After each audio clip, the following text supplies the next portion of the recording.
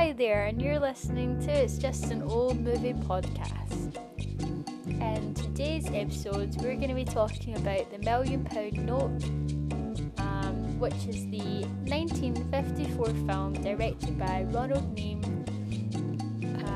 which is an adaptation of the Mark Twain short story, written in 1893. This is a comedy, romantic rom-com film.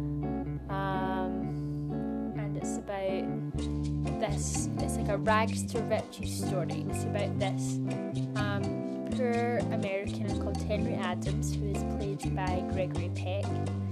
It's about him going from this penniless, he's not got any money to his name, he doesn't know anyone in this English town. It's about him going from this nobody to being chosen, I suppose, up from the streets by these two millionaire brothers, and who hand him an envelope with money in it. And when he opens the envelope, it's in £1 million note, hence the name of the film, and a handwritten note saying that if he's able to keep this £1 million note intact for an entire month, without cashing it out, without actually spending any of it, he will be offered a job by the two brothers, and that this whole thing is part of a bet, like an experiment kind of thing between the two brothers.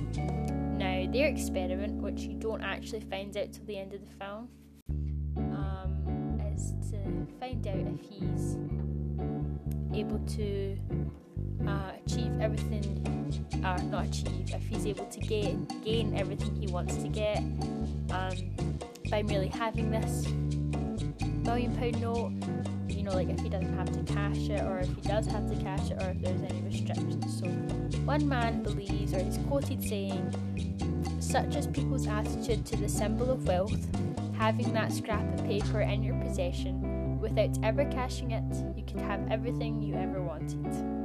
So he believes, obviously, that you don't have to cash this note, all you have to do is show it, and he'll be able to have whatever he wants. Now, the other brother believes that there will be restrictions, and that the paper will be quite useless to him without having to, if he doesn't cash it out. And both brothers are true.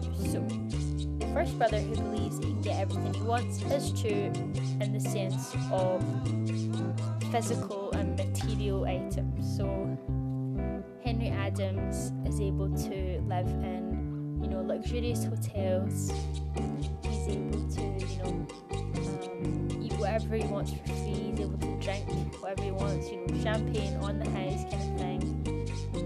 He gets tailored suits. He goes everywhere. He's gifted things. He's living a very luxurious lifestyle without having to spend a penny. Then again, the second brother is also true in the fact that there are some things that he isn't able to obtain, like the fact that people he finds it difficult to find true happiness, I suppose, after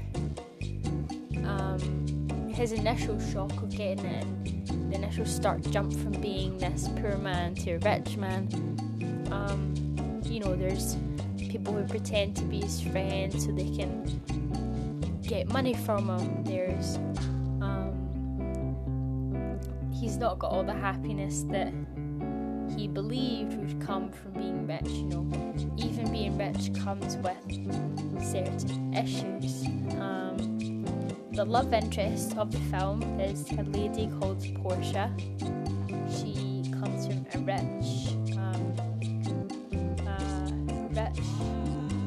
Edwardian London background,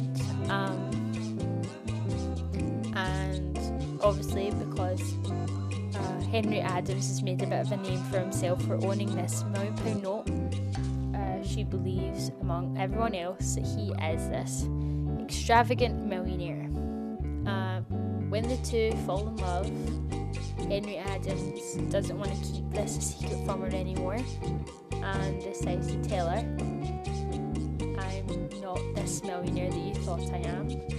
And she's pretty fine with it. She says in it that she thinks he must think she's a fool if she believes that she would ever judge him whether he's rich or poor. Like, those things don't matter to her, because to her,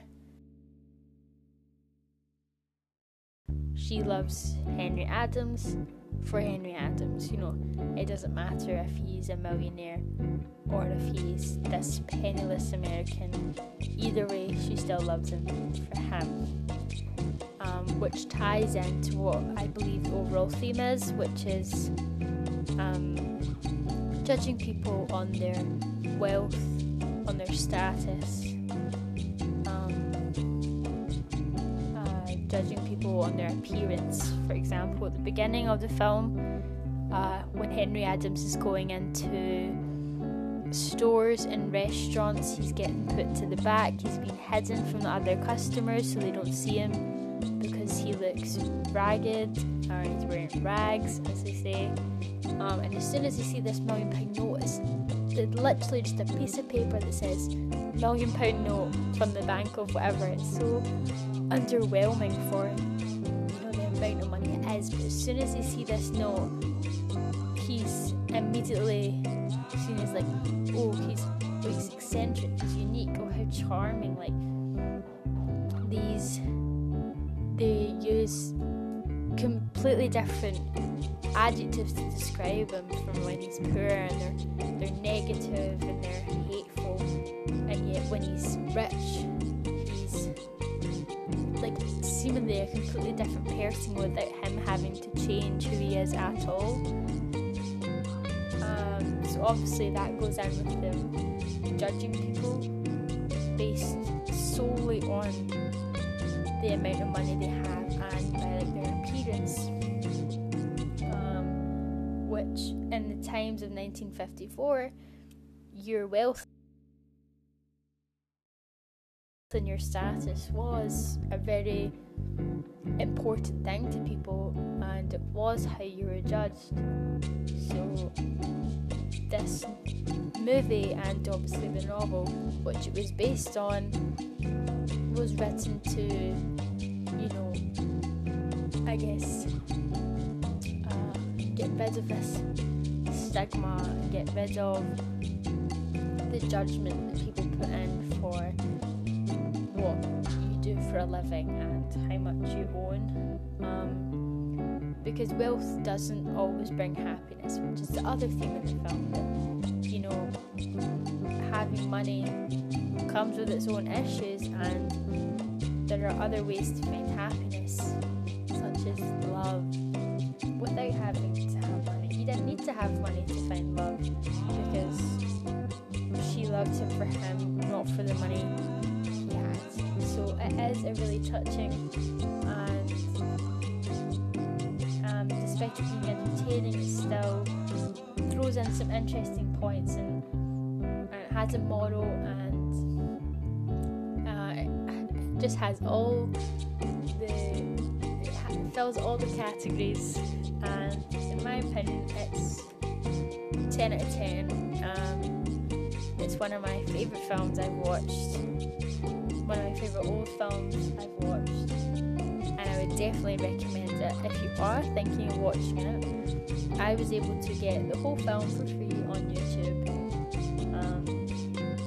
It's an hour and a half long, I'm not sure if I said, and within that hour and a half they're able to pack in loads, and it flows really well. There's no gaps in the storyline, and I think it's a film that people should watch.